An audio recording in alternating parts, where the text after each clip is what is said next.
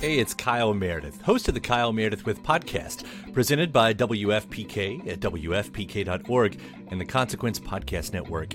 It's a series that puts the spotlight on iconic musicians and actors, inviting them to drop by and talk about their latest projects, whether it's albums, TV shows, films, or beyond. I'm going to say something I don't want to say. Here it goes.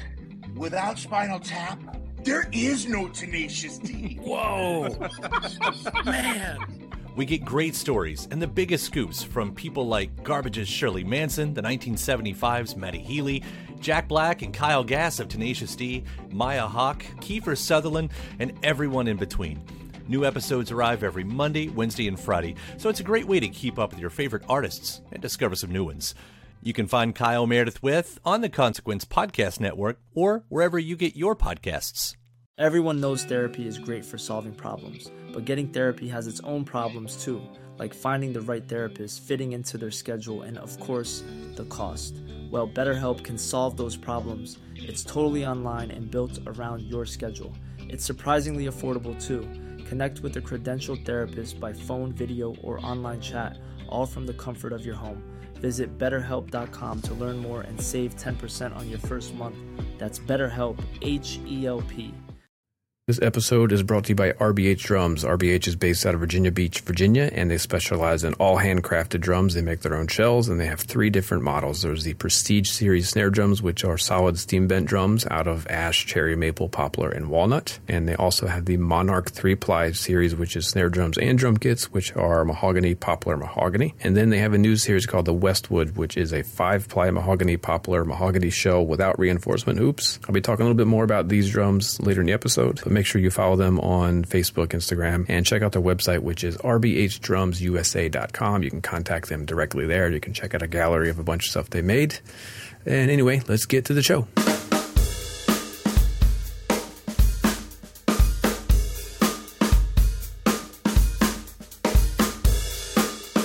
What's up, everyone, and welcome into episode 123 of the Modern Drummer Podcast with Mike and Mike. This is our 2017 year in review. Mike and I will be discussing the drummers that had a massive impact this year. We'll be talking about the drum manufacturers and the cymbal manufacturers and the changes they made. We'll be talking about the drumming trends that showed up this year. We'll do our 2018 predictions, and Mike and I will make our 2018 drumming resolutions. So let's get started. Do not disturb on my phone. No disturbances. There's no more disturbances. This is the last episode of 2017. I know. What a year that blew by. I know. It's crazy, man. Crazy. We've been doing this for a while. How long has it been? It's been long enough. Long enough that you and I have completely stopped talking outside of the podcast. That's true. It's like, no, don't talk anymore. We have to save it. Yeah. That's gold. That's gold. No, all we can do now off the air is just complain. That's all we got. That's all we can do. That's right. Yeah. So therapy off the air, and then just the celebration of the world of drums on the air. How are you, pal? I'm doing all right. Not too bad. Good, had a buddy. decent. I mean, I was, it was Christmas, so I just ate like an absolute pig. So today I'm just not eating any food. It's just off the diet. Nothing. No food. Your cleanse is that you just don't eat? Yeah. Just water, coffee, and whatever, but no food. I'm with you, man. My mother-in-law, she doesn't care that I have a weakness for chocolate chip cookies, and she makes them, and then they stay in this like Ziploc bag meant to carry like a large animal. It's like the biggest Ziploc bag I've ever seen, and they stay in this Ziploc bag on the counter the whole time we're doing the Christmas thing, and I don't know. It's like I have to keep going until they're gone. Yep, and so exactly. Oh, God. And then because there's so many people in town, nobody can eat healthy because there's just too many people. So it's always like, we'll just order pizzas. And I'm like, please don't. Please don't. Yeah, I think I ate half a red velvet cake. Yeah. It's bad, man. It's bad. Yeah, I'm with you. Amber was like, no, we're going to do it in 2011. I'm like, no, we're doing it on December 26th. I'm committing to fitness now. This is bad. You know what I think keeps us all in shape as musicians is NAMM. You know that you're going to see everybody once a year. Right. And you don't want people to be like, oh, are you okay? you just enjoy life a little more now. You're like, dang it. You know what's the worst for me about NAMM is the lighting, and people want to take photos with their cell phones, and you just look like a greasy, like gross human being every single time. It's fluorescent lighting, and they still keep their flash on. Yeah, exactly. On their Nokia 2120 from. And I'm just like. Turn it. It's fine. Wow. Don't even bother. It's all good. It's fine. I will tell you this. I've done this. I don't know if you've ever gone this far, but I've said, "Hey, man, why don't you just take it with my phone and I'll just text it to you? Because at least I know it'll be a quality picture." I've done that a few times. Yeah. No, I have definitely. I don't. I pretend that it doesn't exist until I see it on someone's page. I'm like, oh, man, I should have got more sleep that night. Yeah, man. And there's nothing you can do because, I mean, it's such a taxing event. And then all of a sudden, everyone's like, oh, are you going to see Chris Dave play? And you're like, I guess I am. Yep. And then before you know it, it's 1 a.m. And I always see you palling around like 2 a.m. I'm like, Dawson, shut it down, brother. Yeah, that's usually what happens. Last call, I'm like, whoa, I'm still up. Oh, well. That's the way it goes. Another year of not sleeping. Another year of Namthrax. All right. Well, we've got a huge episode for you guys today. We're doing our 2017 year in review. We're going to be talking about mine and Mike's personal year in review and the things that we went through. And then we'll just kind of go through the drummers that had impacts in 2017, the drum manufacturers and what they did last year or this year. We'll talk about some of the drumming trends, and then we'll give you our 2018 predictions and our personal drumming resolutions. So let's dive right in. The year of 2017, for your personal drumming, what was the focus? Same as what it's did you been. mean for the focus? I think I've entered this year was slowly letting loose the reins a little bit and not being as critical and restricted on what I allowed myself to do.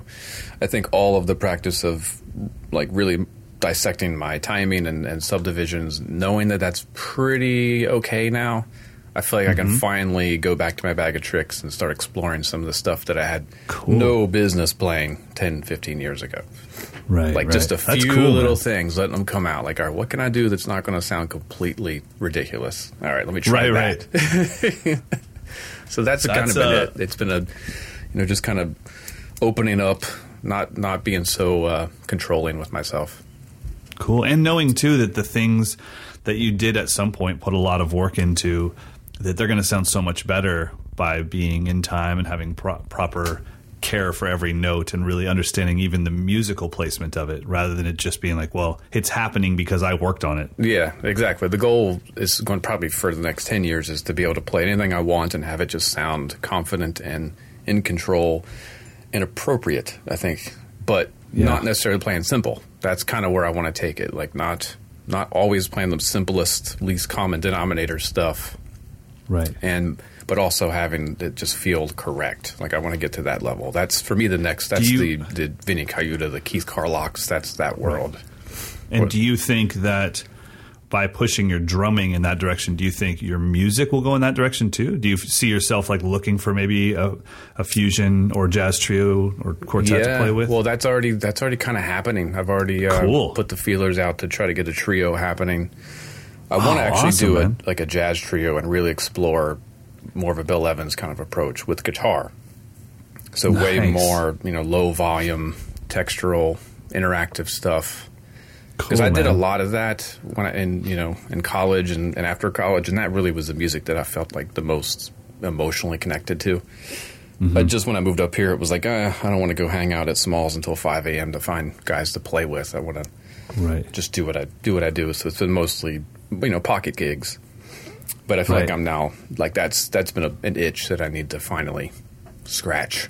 Like it needs to be there. So that's definitely a hopefully for next year to get that happening. Love it. That's awesome, man. Yep. Very cool. Before we move on, we need to just give a little love to old Sean Paley. Yeah, how about that? It was Cold Sweat with a hitch. Yeah, with a little giddy up. Yeah. Your podcast subscription is not skipping on you. He just threw that thing into 15.8. I love it, man. Yeah, that was I'm totally impressed so far with the quality of audio that we're getting from everyone. I know. I feel like it sounds fantastic. Are you using samples? But I'm pretty sure these are acoustic drums. It sounds great. Yeah, sounds really good. Well, and you and I, especially me with my 2-mic setup, but we go for like a super natural sound. And when you close mic drums and get those overheads way down, then it has that sampled sound, you know? That's kind of why I left that world. I love that world for listening to drumming. But for teaching, I just wanted a more natural sound. But there's just no way to get around how cool drums sound when they're close mic'd. Yeah, well, I think what you're doing is very effective to where you can't tell when you turn the mic off necessarily. That's cool. Like I was just watching a great interview with Jean-Paul Gaster of Clutch. Yep. What's it called? It's by there's like a channel called Family Mob, and they have like a half-hour interview lesson with him. It's really great. Cool. But the problem is, as soon as he starts playing the drums, it like vacuum sucks, and it's like the close mics only, and that's cool, but it just kind of jars you out of the moment a little bit. Exactly. If I was only playing, I think I would probably go with all close mic'd and then just have my overheads coming in a little bit, and they would actually be overheads rather than drum mics. Right. They'd be more like cymbal mics. But since I'm constantly going back and forth between speaking, explaining, and then playing, that's kind of what I'm going for. But I thought Sean sounded fantastic. So thanks a lot for the intro. 15-8 and then, funky. 15-8 Cold Sweat. Dig it. So it's Black Hole Sun Sweat. Cold Black Hole Sun. Sounded fantastic. Cold Black Sweat. There you go. Cold Sun. All right. So so what about your year? I mean, we got to dig into your. I mean, yours has been a slightly different direction. Yeah, for sure. And it's something that I wasn't expecting.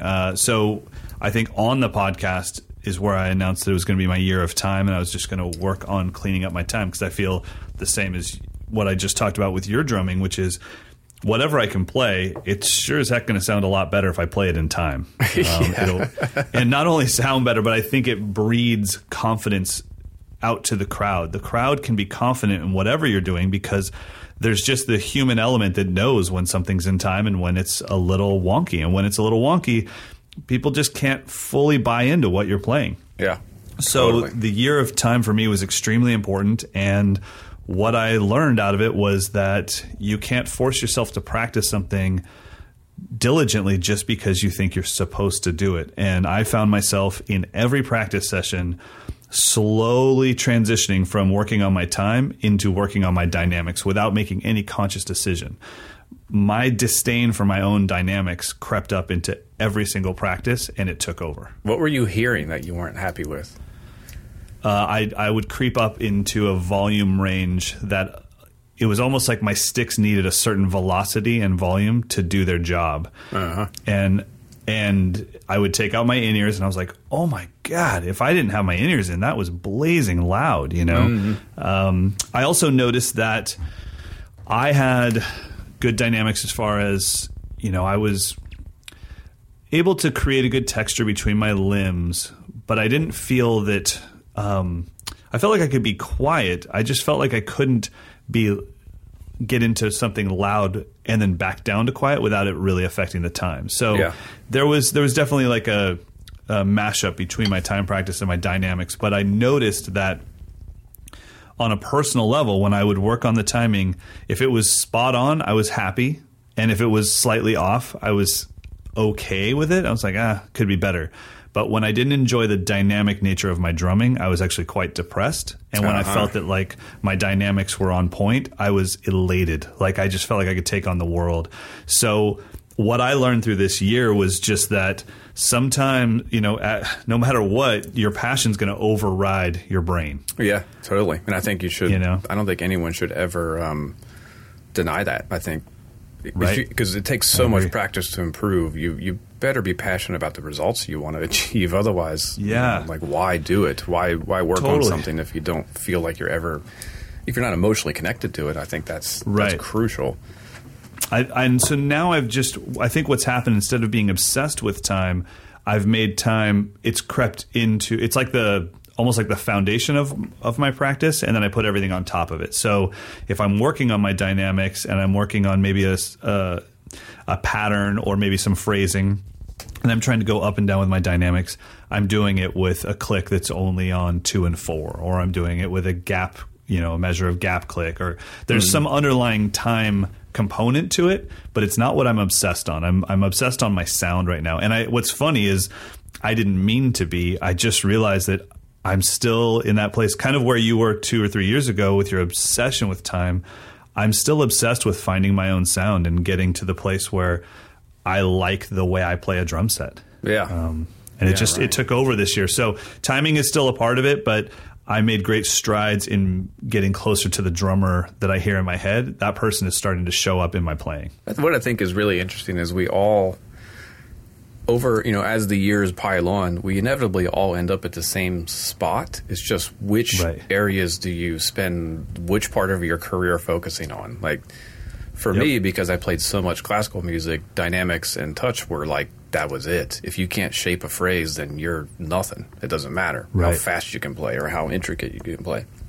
And I think that superseded my focus on time to the point of detriment, where I was like, if I'm not getting the most out of every stroke, like sonically, then it's not worth doing. And that, as a result, made things drag and kind of push and pull a little bit. It's really interesting, but we all kind of end up inevitably going, like, we go through a technique phase, we go through a sound phase, we go through a time phase, we go through a phrasing phase. Go through a gear phase. Gear phase. If I just had 9 more toms, I'd be so much better. Well, I think, and also a place that most drummers and most probably musicians will end up at is where they all come together. Somebody's leading for sure. Like right now, my sound is leading, but I'm never losing track of time. I'm never losing track of musicianship and placement. It's all there floating around. And all those chops are there too. They never go away. Right, absolutely. And I just thought that I'd be able to obsess on time. And I thought, and all of a sudden on Instagram, I'm seeing like, the gap click tricks, like, okay, I'm playing, there's 1 quarter note every 16 bars. And it's like, I thought I would care about that. Guess what? I don't, like, at all. And I shouldn't have to feel, I think I don't feel bad about that. I think that's worth pointing out, that the tricks and the methods are not what matter. What matters is when there's no click, how do you sound? Right. Like, I don't need to be impressed with your tricks, whether it's with chops or a metronome. It's just when you play the drums, do I feel something? And I think if your time is sloppy, I don't feel good when I listen to you. Right. That's just the way it is. And I think that really is something that can be studied. I think that is a human component. I think humans have an innate ability to detect the spacing between sounds, and they know when something is spaced properly, whether they're a musician or not. They just feel it. They would never be able to say, oh, it's dragging. They just know whether it's right or wrong. And I think that's why so many pop things have to be quantized, is because the pop stuff is made for the average human. And it's like, look, we're going to make you feel so at ease because there's nothing jarring in here. And then the musicians go out and they want to see it push. They want to see it pull. They want to, because they know what's happening. They know why it's happening. Yeah. So I agree. I think in the end, my focus was overall sound, but I meant for it to be time. And I really enjoyed the process of going like, man, I really can't commit to this because I'm so distracted by not sounding the way I want to sound. And I want to work on that. It was a good year, man. Really good. So before we move into the drummers that had an impact in 2017, give me one thing gear related in 2017 that changed for you on your kit, or something that you used to not think was cool, and now you have 10 pairs of hot rods, bundle sticks, whatever they're called. Well, I think because of a couple of different gigs that have come up, I'm having to get used to the idea of having more instruments, more sounds. I need more toms, more, a couple different cymbal varieties, and not being afraid to play like chops. There's been a couple gigs that it would be really boring if I just played Steve Jordan style for 3 hours. Sure. It's like, it's just not the gig. There's space in the music where the drums are supposed to step forward. Yeah. So that's been huge. Like, just, again, it goes back to me letting loose on the reins. I'm not all of a sudden just going hog wild and trying to blaze everyone, but just embracing licks a little bit more. Well, and doesn't that still come down to playing appropriate for the genre? Exactly. You're not showing off. Yeah. I mean, there's certain genres that require that, and it's actually just like playing a monster lick in a pop ballad. It's just as bad to stay silent when a fusion or a more busy type of music gives you some space. Yeah, exactly. Like, I'm going to lay it down. It's like, no, we gave you space for a reason. The guy I played with a couple weeks ago, Larry Mitchell, his music is, he plays drums, and he plays drums really well. He actually plays everything really well. So he writes his riffs to have end of phrase gaps for the drums to do their thing. It's just in the music. So if I just played straight through, it'd be like, no one did anything in bar 8. That was weird. Like, there's just nothing there. His riff ended, and here I am just playing 2 and 4. You know? Right. Yeah, man. That's what it's all about. So, yeah, for gear, it's me. It's more. I think more toms. I think I'm going to go back to 2 rack toms as a standard setup. Okay, cool. Just to have it. You know, What would that be for you, 10 and 12 or 12 and 13? It just depends. Like this, if it's this kind of fusion thing, I think the 10 just has to be there. It's just part of the sound. Ideally, I think it would be 12, 13, 16, but that's, you know, I don't know. I'm not sure yet. I'm still on the fence. Okay. I mean, that 8-inch drum I played on that Bucks County kit, it was like, damn, I kind of like that. That's a cool sound. Look at you. I own 0 8s, but I'm in the market. If anybody's selling an 8, what's the depth on that? Like a 6, 8x6, 8x5? I think it's a 5. Yeah. I'll trade a 15-inch rack tom for an 8-inch rack tom. That's MD info at moderndrummer.com. Man, my gear thing this year was, when I look back on what's changed the most on my kit, it would probably be left side ride cymbal. That's been new for me. That was caused by my band. Yep. And then almost jazz tuned 12-inch tom. Oh yeah, you really cranked it up this year. Yeah, without changing my the way I started to see it was snare and rack got cranked up, floor stayed the same, kick stayed the same. So the kick and the floor tom were like my drum set pieces, and then the rack tom was almost like a percussion piece for me. So It just, I don't know. There was something about having that tighter rack tom. When I was playing on Mark's jazz bop kit at the 21 Drums camp in Ireland, I kept gravitating to the melodies that I could create when the tom actually resonates and does its job. And being able to like get a little bit of a timbali rim shot out of it, you know, was just something I really liked. But then I still like having that thuddy dead floor tom for kind of licks and chops. So yeah, it's just kind of a hybrid kit now. That's cool. Now, as you're tuning your snare a little tighter, but not extremely. Yes. No, not a ton. But I did move from a 14x5.5 to a 14x5. So the A&F prototype I've been playing is a 5. The Gretsch Chrome Over Brass that I've been playing is a 5. All of my Gretsch metal snares are 5s. So yeah, it's been a little bit different, but it's just still, it's kind of funny. Like I asked you about gear, and you still kind of steered it towards playing. Yeah. And it's kind of the same. Like, my gear was a result of what I was trying to play, and my gear wasn't accomplishing that for me. Yeah. So I changed my gear for that. So cool. Well, let's talk about some drummers that had an impact in 2017.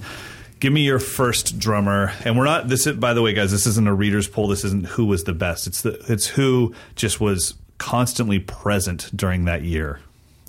Oh, I think you and I would both agree that Nate Smith made a huge splash this year. Absolutely. And it's funny because he's been on the scene for probably going on 20 years. But, you know, just Instagram, once you figured that out, it was like, ooh, who in the heck is this dude? I would say Ash Sohn was 2016 as far as someone that figured out Instagram and then just took over the world. And then Nate Smith for sure. And you know what's funny, though, is talk about having the world do your promotion for you. I don't know how many Nate Smith videos I saw that were from Nate. Not very many. Most of the videos I saw were people posting his stuff for him. Which has to be the highest compliment when you're getting plagiarized just because people want to share your stuff. That's crazy. I'm going to steal your video so I can share your video of you? Like, where do I send the check for that? That is awesome. And I think you know, the way that Steve Jordan became an adjective for a specific style of groove, and the way that Matt Chamberlain has become an adjective for textures and stuff, Nate Smith kind of became the adjective for busy Gadsden beats. Yeah, and what, like heavy pocket. Yeah. Really smacking. Just unreal. And just, I don't know how to explain it. You have to see Nate Smith play, but as soon as you see it, you go, oh, okay. So he's the best in the world at that. Yeah. And then it's like, he's pretty good, dude. I don't know if you can say anyone's the best at art, but he's pretty good. Yeah. And for me, it's and then you just see the everyone else cool- doing it. The cool confidence and the authority of, I mean, he's playing James Brown style beats, but with a new swagger, a new slant. It's like, Yeah. I don't think And anyone you know cannot resist to bob their head to his stuff. It's crazy. It's fun. And his cross stick vocabulary, he has the ability with his left-hand cross stick that I would have with my stick in a normal fashion. So if he wants to do rolls and stuff, it doesn't matter that his left hand is in a cross stick. It's fine. He has all the doubles and diddles and everything with that. Yeah. So it's pretty incredible. You guys, if you want to check out Nate Smith play, obviously you can find it on Instagram and find little clips. But if you really want to see him play some music, what's his... the album, is it Norfolk or Kinfolk? Sorry. Kinfolk, yeah. Norfolk. Yeah, Norfolk, Virginia. I think he might be I know there from was- Richmond area originally. Okay, I know. So check out Kinfolk, but you can see him play it. You can watch it on the NPR show. It's a Tiny Desk concert. Oh, yeah. Yep. There's that. Yeah. So that just came out in the last month or two. So check that out, and you'll get to see him play this stuff, and it's just incredible. There's someone else that There's go another ahead. Nate Wood. I think had a pretty big year as far Absolutely. as being the alien drummer, just going Yeah. for crazy stuff. I mean, I've liked Kneebody since their first record, but once I saw his solo singing, guitar playing, keyboard playing, drumming clips, I'm like, Right. that for me was a burn my sticks moment. Like, okay, Yeah. that's enough, dude. You can't do everything. Like, stop And do it well. and do it really well. You know? I mean, I'm lucky, or I'm happy, not lucky. I'm happy that I haven't seen Josh Dion pick up a guitar. Yeah.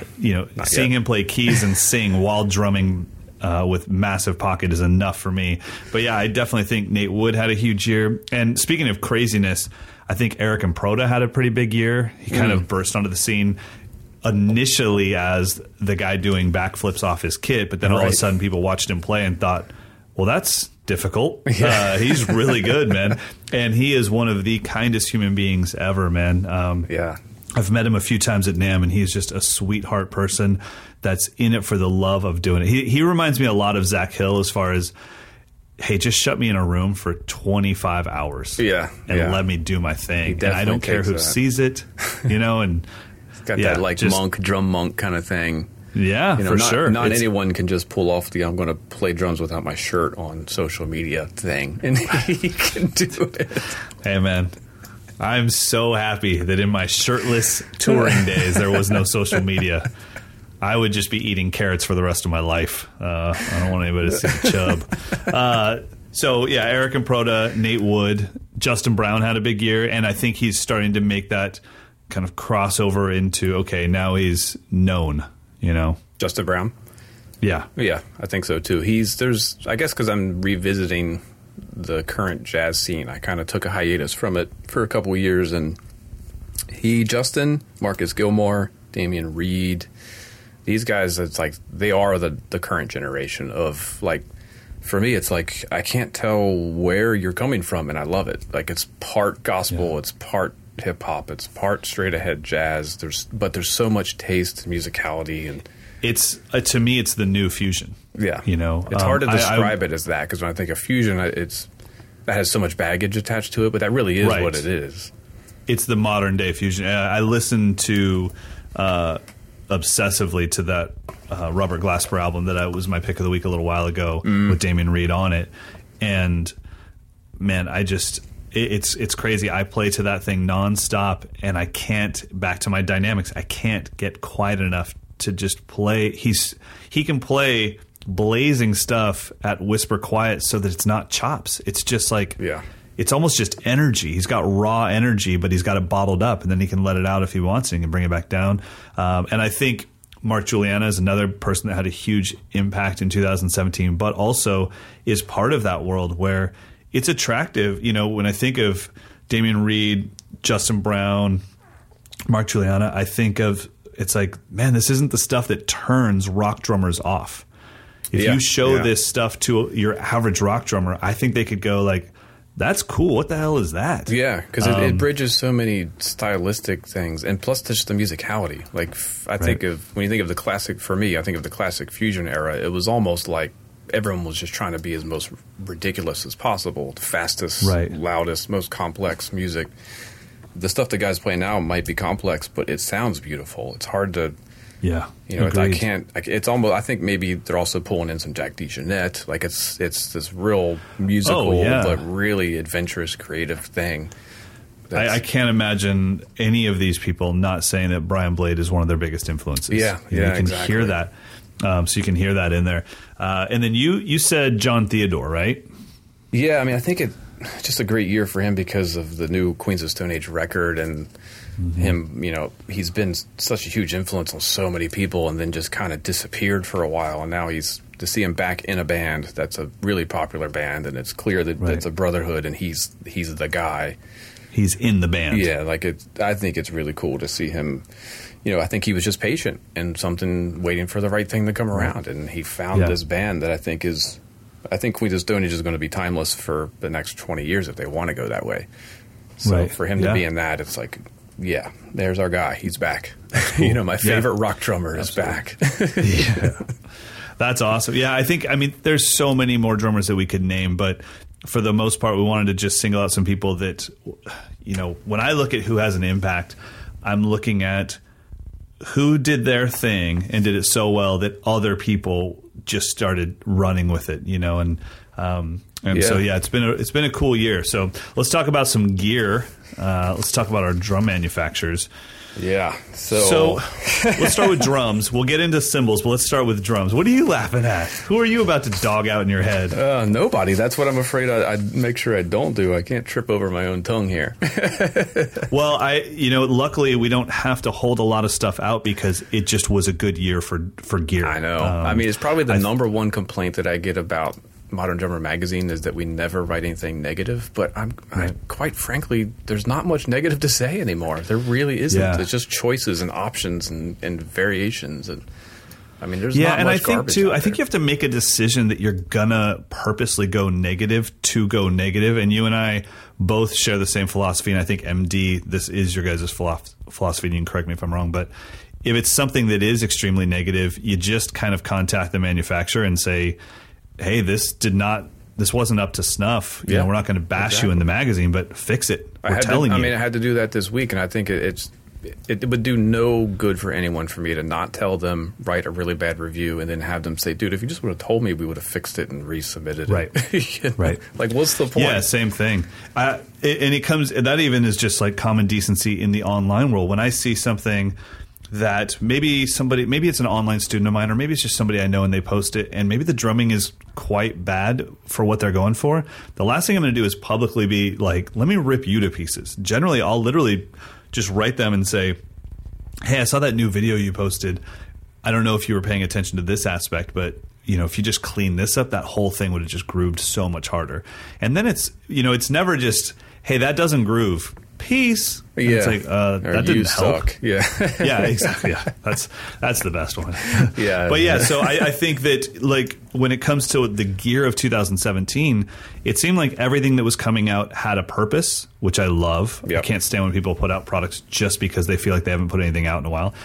And I think that it was a year where the boutique drum companies really became legit and solidified themselves as, no, we're here to stay. We're putting out incredible stuff, and this incredible stuff is going to influence the bigger companies that do this on a mass scale. Yeah, we have to thank. I really think we have to thank social media for kind of leveling that playing field a bit to where. Agreed. I don't know much about if you can manipulate social media, but when something goes viral, it goes viral because people are interested in it, and I think that. It's kind of been like, oh, wow, I'm seeing that same video from that company over and over again. People must really be into this. Yeah, I think it's really helped us kind of focus, like, all right, what are people really into? Let's see what's getting shared like 1 million times. Right. And here's what's different about the social media world is now, and I think the larger companies will learn from this. Now, I don't just know what drums you make. I know who made them. I know who also works there. I've seen inside your factory. I'm connected to your story. Yep. And when you think of the bigger companies, you think it's just like some random, I don't know, giant machine making drums, and there's no people behind it. I remember, when I was a DW artist, I was like, how have you not done a massive feature on the guy painting all these drums. Right, because you don't even realize that a human being paints those things. Right, you think it's exactly. robots. Exactly, and it's not. It's a guy sitting in a corner painting stuff. Or, you know, when Meinl laser engraves a symbol, there's a dude sitting there, you know, punching all the buttons on his Windows XP computer, and he does it. And it's like, dude, this is cool. I think it's, but it's really I think helped. with the boutique... Go ahead. I'll say I don't think it's something to shy away from if you're using really advanced technology either. I'm thinking of like VK. No. I mean, he's over there showing that he's got high tech lasers engraving these drums. That's fascinating. Right. I wish Ludwig would show that they have a crazy robot that turns their timpani. I would love to see that. I mean, it's because I visited the factory and there's just mammoth machine that picks them up and spins them and polishes the bowls. Show me that. That's cool. I mean, that's cutting edge. Absolutely. Well, we're in the world now of transparency, and we have been for a while. And the drum industry, unfortunately, is always a little slow to catch up. But that now it's not just a drum. I want to see. I mean, man, talk about a company that took over social media this year would be A&F, and the fact that I'm not even seeing their artists playing the drums. I'm seeing the president of the company play the drums. Yeah, right. How rad would that have been maybe 15 years ago if every DW snare that came out, you saw Don Lombardi dropping heat on it? Yeah. You know? Yeah, exactly. And 15 years ago, every time there was a new snare head, Roy Burns is playing a brush solo on it. It'd be like, whoa. And I think that became the thing, people getting involved, you know, Sugar Percussion. What's their president's name? Jefferson. Jefferson. So Jefferson takes it upon himself to be like, you know what? There's some massive fires in Northern California. I live in Northern California. We're going to do snare giveaways. But it's not just Sugar Percussion. It's Jefferson from Sugar Percussion doing it. Yeah, exactly. And you're part of the story. And so I think the other thing that I think made a big push in 2017 that I definitely didn't predict, we know that Ron Danette makes amazing snares, like unparalleled snares. I wasn't ready for George Way to make such a comeback as a drum set through him without it being too cloudy, you know. And I think George Way now is kind of in my mind as if I saw one at a store, I would expect to see it next to a CNC and next to some A&F snares or an A&F kit, and it would be like, oh wow, you guys have a George Way. I've never played one. Let me get down on this. So I thought that was a huge thing. And then what are some of the companies that in the boutique world that you thought really solidified themselves this year? Man, there's so many. I mean, I think just by my personal reaction and everyone that's played them, I think Beyer snare drums, the 15-inch snare drums, they kind of rekindled that lost thing, the 15-inch snare drum. Kind of brought that sound back to the fold, and now you're seeing a lot of 15s pop up. It's hard to say who did it first, but I think they were one of the first to kind of be like, we just make 15-inch snare drums, and here's why. Check them out. Yeah. He's since he does 13s and 14s, but I think they had a really big year just letting the drums do their thing. I mean, he has almost no content online to really promote himself. He just lets people do it, and I think that's the best way. I love them. I think it's a sound that I cannot get from any other drum, and I think that's really difficult in this age when there's so many options and so many variations to find a snare drum like, wow, that does something. That's the Beyer sound. Yeah, absolutely. Which is really cool. I think RBH down in Virginia Beach, who's actually sponsoring this episode, again, quietly just making beautiful, gorgeous, kind of slightly throwback, but still contemporary drums, timeless drums. Again, not doing a ton of self-promotion, but just letting the guys who know do the promotion for them. Actually, this would be a good time to thank them and do the mid-show promo for them. So RBH Drums, if you're not aware, it's Bruce Hagwood is the owner. He makes all the drums. So he's down in Virginia Beach. What I think a lot of people don't know is he actually makes all the shells. He's not buying blanks from other companies and forming them. So he has 3 different series: Prestige, Monarch, and Westwood. The Prestige is his solid steam bent, kind of high-end kit. Those are available in ash, cherry, maple, poplar, and walnut. Actually, I think those are just snare drums. So Prestige is just snare drums. That's solid steam bent snare drums, kind of like the old Radio King style. He also has the Monarch series, which is what I purchased. That's his vintage style 3-ply drums. They have solid steam bent maple reinforcement rings. Those are mahogany with an inside ply of poplar and another ply of mahogany. Nice. So those are like when I want a vintage drum, but I want it to be a little bit more contemporary, have a little bit more power, a little bit more stability. That's my choice. And then his newest thing, which I have yet to check out, is the Westwood series. It's a 5-ply shell that doesn't have reinforcement rings. It's maple, it's mahogany, poplar, and mahogany. So that's the newest thing from him. So again, he just adds little things. Like here's sort of a Gretsch type shell. You know, he's got these 3 options. It's all beautiful stuff. So, I mean, isn't that, if you were a master craftsman, isn't that kind of what you'd want, is to say, let me take a crack at that. Let me take a crack at this thing that's been so legendary. Yeah. Maybe I can tweak it just enough that it's now not a copy. It's just clearly influenced by this thing, but it's, you know, in that craftsman's opinion, it's the better version. I mean, why wouldn't you want to do that? So Isn't that what we do with chops? Like, oh, it's a cool Tony Williams lick. Let me work on it for 2 more hours so it becomes something personal to me, and I added 1 extra note to it. Exactly. So, yeah, I love the idea of wanting the classic sound, but having it be built to your specs instead of buying an old vintage version and have to deal with it. You can kind of get your own agreed modern version of that. That's pretty cool. So, yeah, I think RBH had a great year.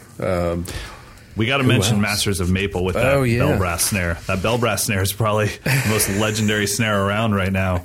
My buddy Chris Hancock from Rooster Thrones has it. Yeah, I bought one too. I just played it, and I was like, well, did you really? I did. I bought one. Good God. I've heard that they're not overly cheap, but when you pick it up, you're like, how could it be? This has to be $14,000 worth of brass. Yeah, it's actually cast bronze. They call it bell brass, but it's actually cast bronze. Oh, really? Yeah. Okay. And his are like exact specs to the classic Tama bell brass. And it's got solid brass hoops. I mean, it's a tank, but it is. It has a sound that you can't really reproduce from any other drum. It's agreed. I mean, it was on. Is that what John Theodore was playing on the Queens of the Stone Age album? I'm not sure. Probably some of it. I know that some of his drums were on that record and the Foo Fighters record, and I'm pretty sure that the bell brass was the main thing. Like, we need those. I know Josh Homme has bought a few of his drums, so they probably appear on anything that Josh Homme's a part of. Great name, Masters of Maple, and we're talking about their bell brass snare. And actually, I think again, not knowing who did it first, but they also had the Black Ugly snare half a dozen years ago before the industry all went kind of patinaed and aged looking. Good so point. He's been kind of on the cutting edge, and what I love about the way Cy works is, you know, he did the Black Ugly, it got really popular, so he discontinued it. That's so awesome. It's like, he's like, that's out. I love it. It's great. Well, now, moving to cymbal manufacturers, felt like it was a good year for the cymbal industry in general. I felt that Meinl pulled back on some of their lines, so the lines weren't so confusing. They kind of reorganized, which is great. I think anytime you can thin out the amount of selection, I think it's a good thing. Make fewer things, make them really well. I also thought that, you know, Zildjian just kind of finally gave in and said, okay, we'll make some ugly cymbals. Yeah, exactly. And they made them really well. Yeah, those are fantastic. Great. I think Zildjian and Paiste and actually everyone has kind of been good about just zeroing in, focusing on the good stuff. Yep. You know, because Zildjian had, I don't know if the Avidus came out this year or last year, but within the past couple of years, they had the Keropes, the old K style, then they had the Avidus, the old A style, and then they came out with the special Dry series revamp, which gives us that, what was missing from the catalog, that real fast, dark, explosive sound. So they had a good year. I think Paiste everything got revamped in their line. You know, they've got the the 900 series, which is still sitting here in my office, which gives the mid price point a little bit more of a boutique-y looking cymbal. Right. You know, everyone's kind of been just making good choices. Sabian's got some stuff that I can't talk about yet. We'll talk about in a couple of weeks. Yeah, I mean, we'll definitely have a much bigger gear thing after Mike and I get back from NAMM for sure. But I think that for cymbal companies, everybody just focused on making good quality stuff and filling in the holes in their line. I felt that, like Paiste said, okay, let's make sure that we have all the affordable trashy cymbals with holes and all the that type of thing going, just so that part of our line is filled in. Like I said, Meinl kind of thinned out the line by just reorganizing things. And honestly, in my opinion, as a Meinl artist, there's not a whole lot there sonically that I feel is missing. There's almost nothing that I hear and go, oh, I wish Meinl made that.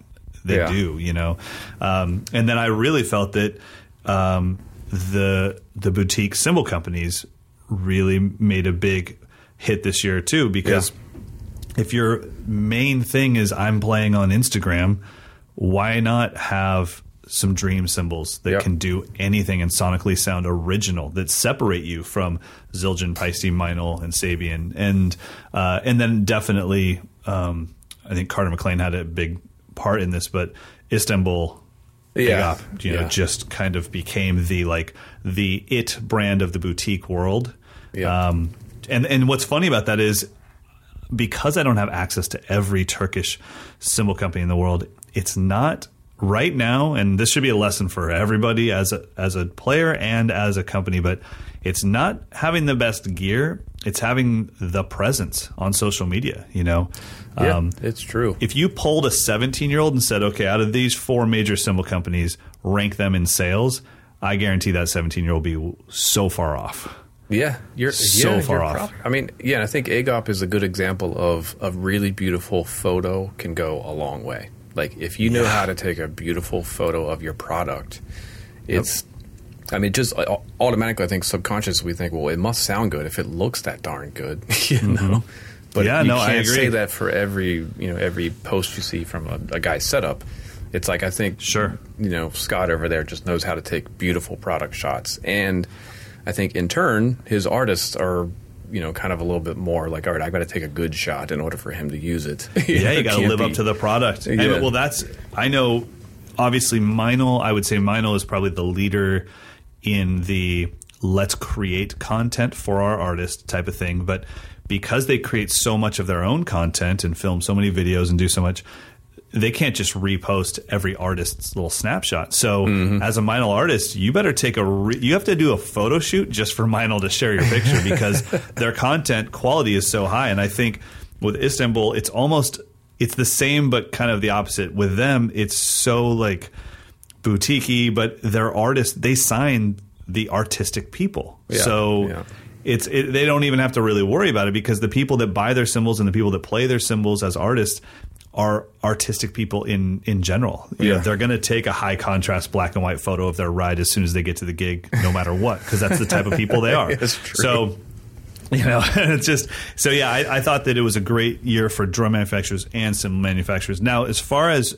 drumming trends online, you and I both talked a little bit before we started rolling here, and we were just saying that the playing trends are almost diminished by how big of a leap there was from 2010 up until now being the world of YouTube. And then just in this last year, it seemed like drumming became Instagram almost 100%. Totally. I mean, I think the art of making a 1-minute clip that has a beginning, a middle, and an end, I mean, I think it's forced us to be more refined and more selective in editing. I think if I look through my feed and I just see someone blazing for a minute, I'm going to scroll past it a lot faster than if I see, he didn't start playing right away. What's happening? What's the story? Right. Where are we going to go with this? So I think that medium has kind of forced us to be more creative and more inventive, and you only got a minute, to tell your story, to do your thing, whatever it is. Yeah, and if you blaze 3 clips in a row, cool, man. Yeah, I don't want to swipe. I don't want to swipe left and see you just keep another part of your solo. Like, that doesn't. If you're going to do multiple videos for me, I want it to be like, okay, what's the next chapter? What are we going to do here? Right. I think that what's changed is we've blended performance with transparency. So it's kind of this thing where if you're crushing it, you just upload it and like, I crushed that. But if it's not completely crushed, you still upload it. You just admit that, hey, I'm working on this. This is the concept for today. And I think that that's the thing is when I'm looking at even my clips that I post or that I'm recording for myself, sometimes I want to say, here's 45 seconds of my 2 hours of practice. I'm working on this concept. I'm not there, but I'm hoping this will encourage you to keep going. And then sometimes it's like, dude, I'm totally there, and I want the world to see that I put in the time and it finally paid off, and now I'm going to tell a story. The other thing is I think you have to stand out. You have to find out who you are in this new world. Are you just another person playing the drums? And that comes from camera angles, camera types. Totally. It comes from your lighting. Audio. It comes from your backdrop, your audio. I mean, that's why I haven't moved away from 2 mics is because I feel like my Instagram life blew up during that time, and now it kind of is my sound.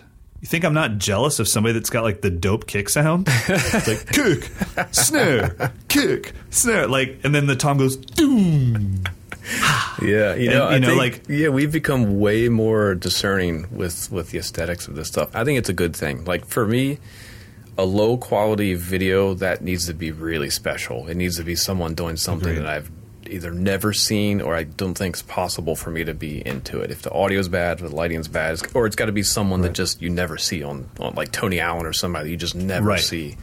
But and if it's someone who's posting 4 or 5 times a day and the audio is just bad, I'm like, sorry, I can't get into it. Here's the thing. Good quality now is so affordable. True. Yeah. Honestly, I mean, Ashzone has a $300 GoPro. Right. But it's like a $300 GoPro. As long as you have daylight, it's going to be crystal clear footage in 4K. So what more do you need? And then, having $90,000 or $100,000 audio rig is cool, But to Ash's, defense in that's his job. He's one of the biggest, most requested session drummers in the world.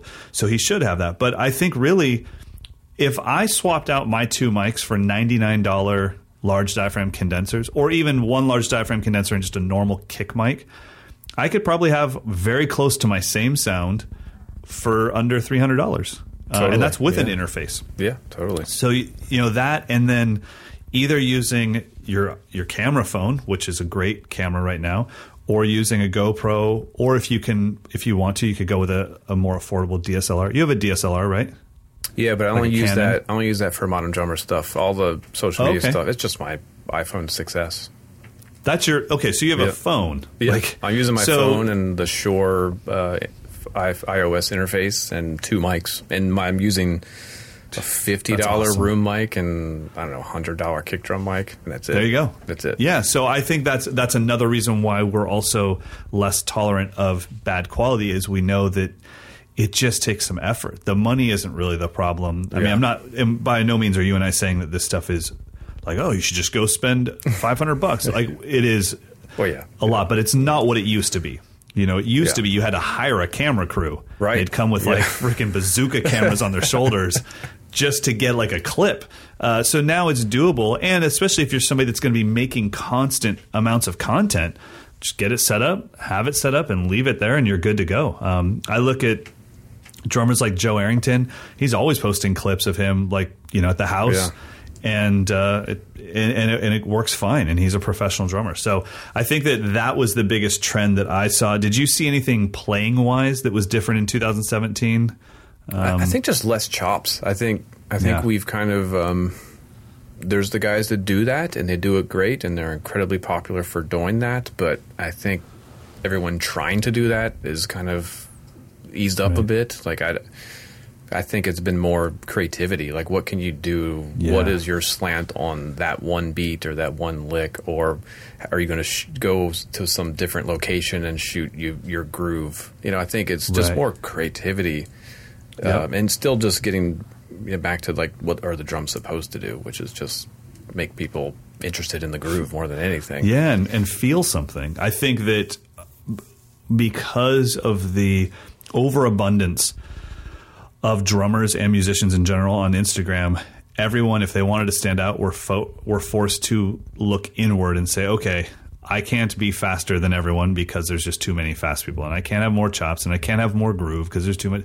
Who am I as a player? And things became very, very personal And the people that went the furthest inward are the people that got the most followers. Yeah.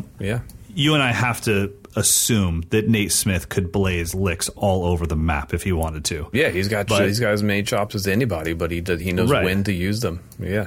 Yeah, and he's just and when you said it's just this calm, like, confidence, he just closes his eyes and does what he does. And I think that that's what we kind of respond to now, because everyone's got chops, everyone's fast, everyone's amazing. So now that that's out of the way, let's get back to, like, well, who are you as a player? Like, I mean, you and I could just go through Instagram and be like, okay, I'll copy his video today and I'll copy his because I can play that chop. Right. But then it's like, well, nobody's going to respond to that. They want to see what we're really going through. The other thing is, I think now, because of that overabundance of people and talent, we also have a responsibility of making things tangible so that other people will take up this instrument. If all they see is blazing and chaos, they're going to be like, I can't even play a beat. Am I supposed to do all that? And it's like, no. Not everyone has to do that.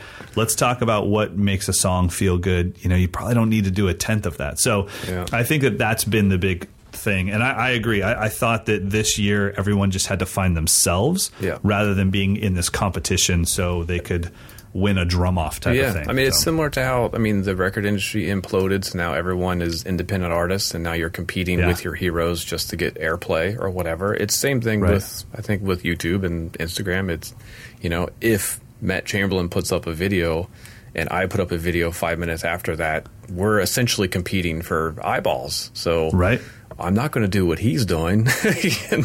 Totally. Like, why would I do that? No, I that's the few drummers that I do follow. I look at it, I will go through my feed before I film anything and just think, like, okay, JP just did this. Let me stay away from that. And Nate Smith just did this. And then, okay, well, then I'll just go program something. I'm like, Dawson put out a damn video. Okay, I'm not playing any loops. And then it's like, okay, now the rest of the world is open to me. Let me do my thing. Do your thing, but everything has to be real. So, all right, let's get to the Nostradamus area. Without using your personal information that you already know about 2018, since you're privy to stuff that I'm not, what do you see happening in 2018? Let's stay with Instagram. What do you see happening as far as the world of social media and how drummers are using it?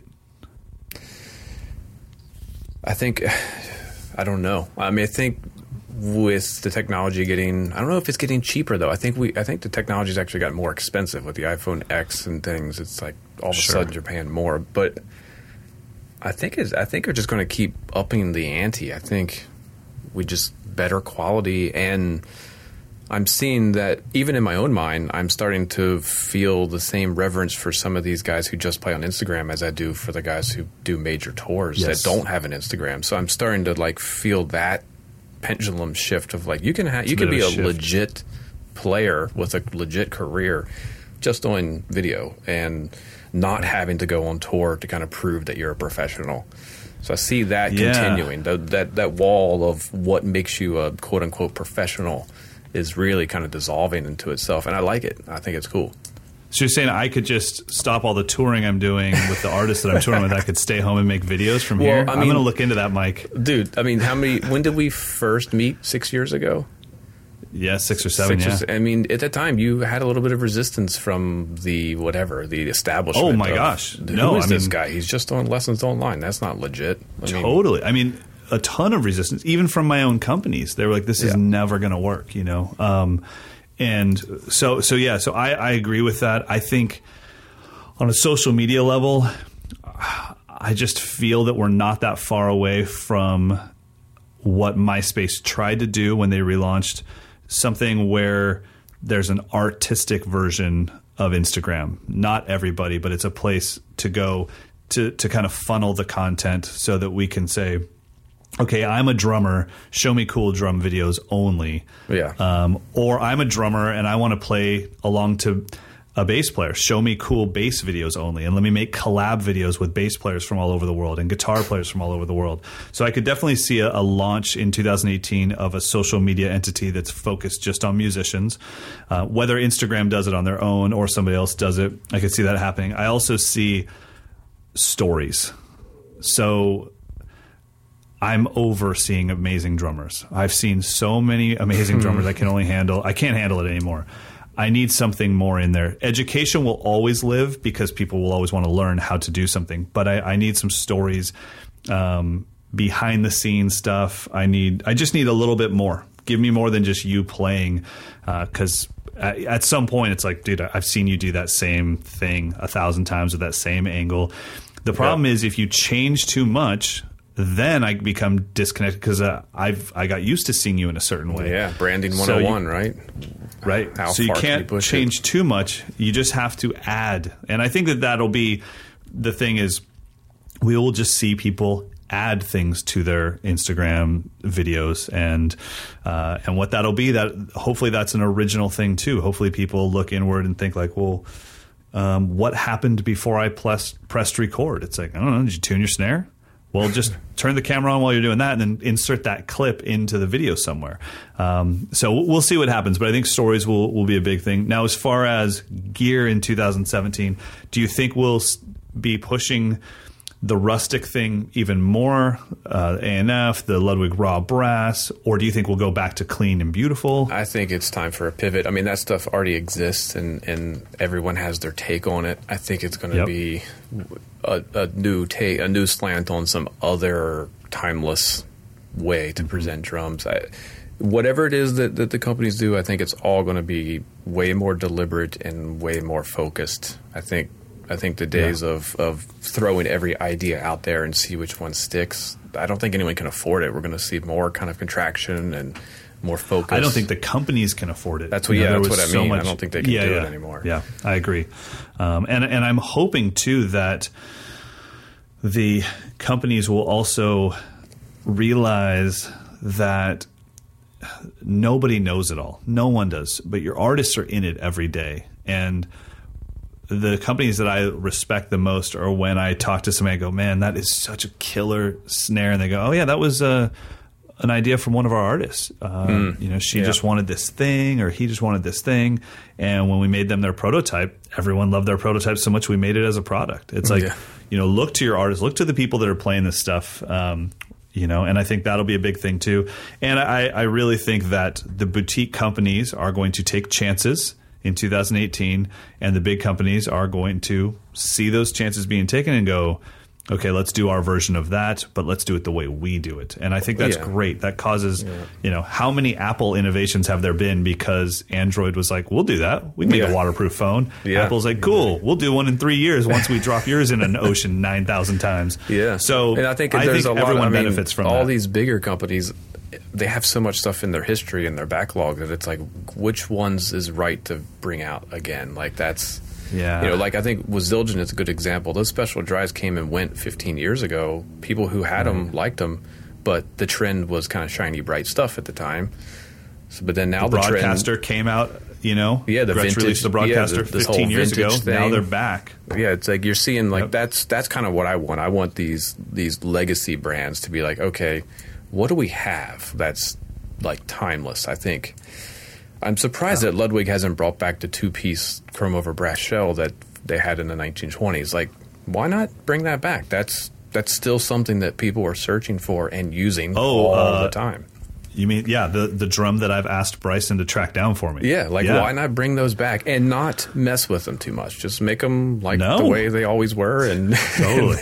So I think every company, Tama has stuff like they did bring back their Superstar Birch, which those snare drums sound awesome.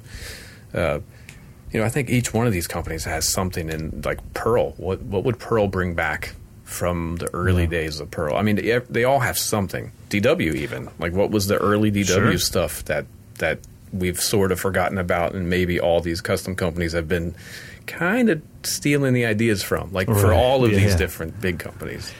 Yeah, I think that'll be cool. I also am looking forward to seeing where hardware goes in 2018 as far as we know that with like a DW 9000 series stand, you can have the beefiest, most immovable object in the world. We also know with all the flat-based hardware that's out there from different companies, you can have the lightest thing in the world. Is there something in between where I feel good taking it to the gig, but I also can kind of lay into it and it's going to be just fine? I love the flat-based stands, but I've used a flat bass hi-hat stand, and as long as you're gentle with it, it's fine. But when you really get like into it, it's going to rock a little bit. Yeah, that's the one thing that I can't hang with. I'm pretty sure Canopus has some hybrid like carbon fiber aluminum stands that I've yet to put my hands on. And maybe it's just time to.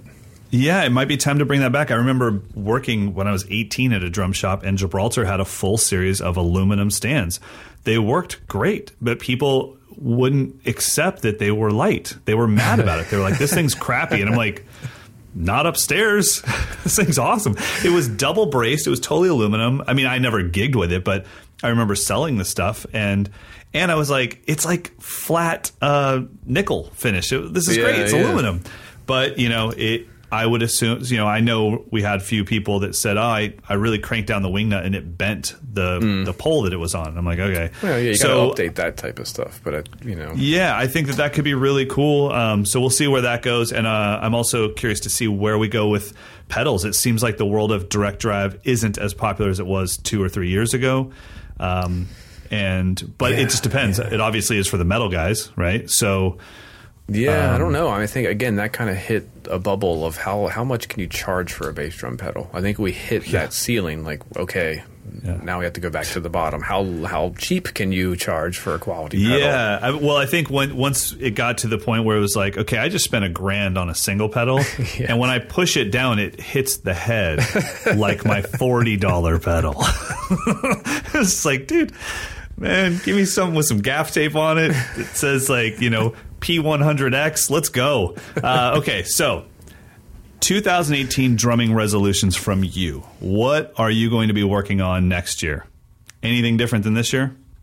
Yeah, well, I'm actually going to follow through with an idea to actually release some full-length music. That's been, a sticking point for me. I wanted to use my Instagram page to kind of fuel ideas and kind of see what types of things people like versus what doesn't get as much of a reaction, and then turn those into full length drum solo with loops and type things. So cool, man. That needs to happen. I did. I set up a page over on Patreon.com, which is going to be my spot for like whatever the 1 minute chunk I put on Instagram. I want to have a 6 or 7 minute version that lives on that site. So that's my goal, to just put out. I've always loved drum records that don't sound like business cards, if you will. Right. Yeah. Just like a really, I think Antonio Sanchez, who also had a great year, his Bad Hombre record is just so amazing. It's all drums and just some computer noise. Jack DeJohnette's record, Pictures, is one of my all-time favorites. So I want to kind of go in that world. So that's cool. A huge project that I just need to just do. I mean, it's all kind of there. I just have yet to commit to all right, let me do an 8-minute version of this. I haven't done it yet. Yeah, man. I just do 35-second versions and then move on to the next thing.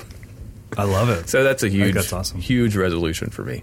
And just be more consistent. That's it.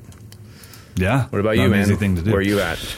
I think that where I'm at right now with practice is a good place where I'm enjoying practicing again. That's always a plus. And it's a combination of the timing with the dynamics, with the expression. But I think definitely this year I want to get back into being able to, I would love to be able to improvise a drum solo. I can write out these huge chapters and I know exactly what I'm doing and I can rehearse it every day. But what I can't do still is just sit down on the kit and just kind of start tapping my left foot and go and have it make a lot of musical sense. With no preconceived idea to begin with. Yeah.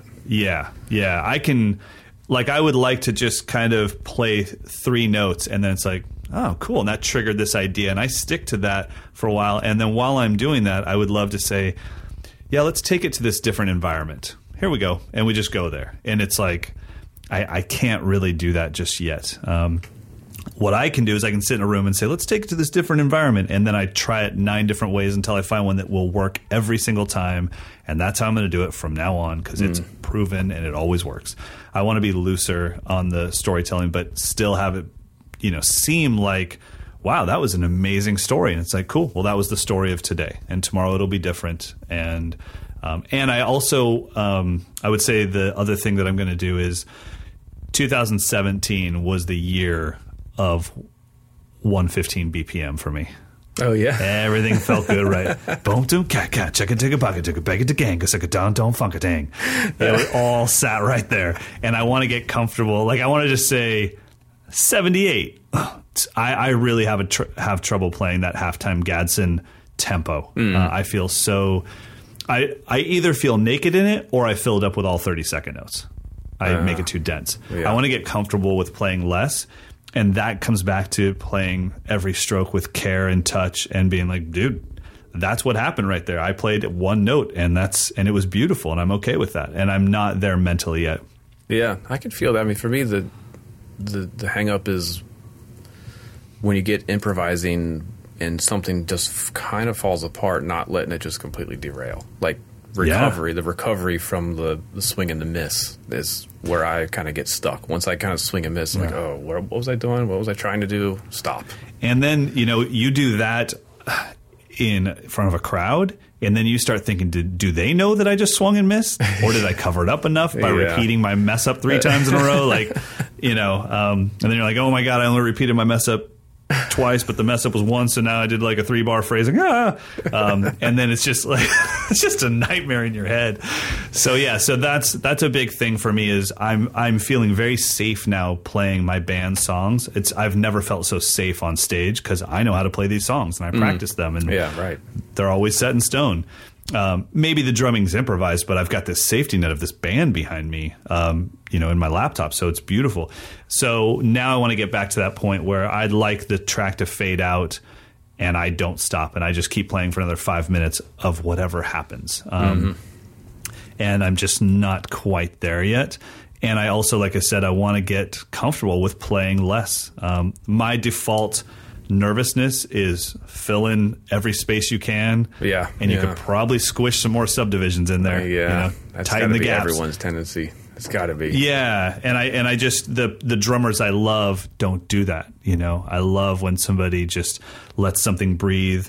But also, too, the other thing is when I start to improvise a lot, I do lose track of whatever was the theme. And I want to have that thing where it seems like I'm completely improvising, but there's still something gluing it together. And I feel like Weckl has always been the king of that for me, where he's not playing a motif, but something's gluing that whole thing together. Yeah, it's true. Even if it's some abstract concept, it's still something. I feel it. I don't hear it. I can't like sing, oh, here comes boom to gum. I can't do that. So it's not like the Nathaniel Townsley solo where it's like every 2 bars there'll be doom. Right.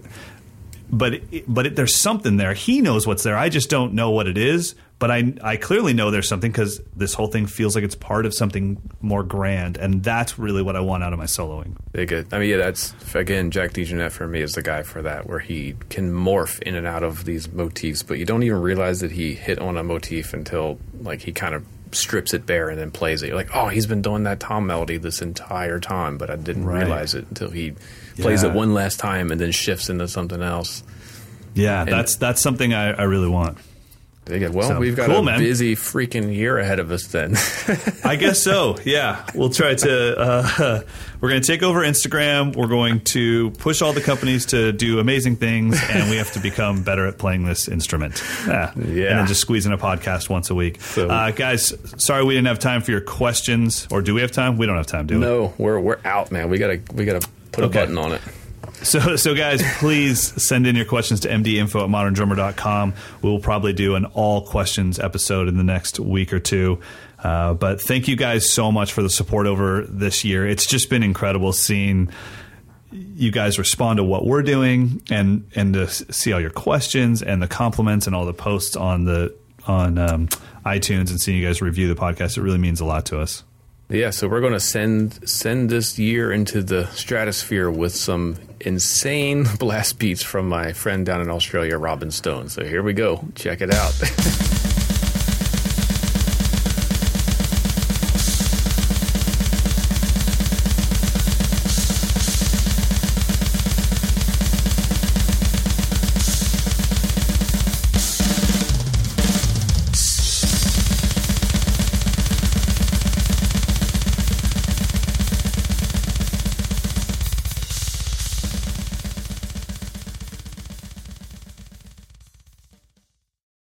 This is the story of the one.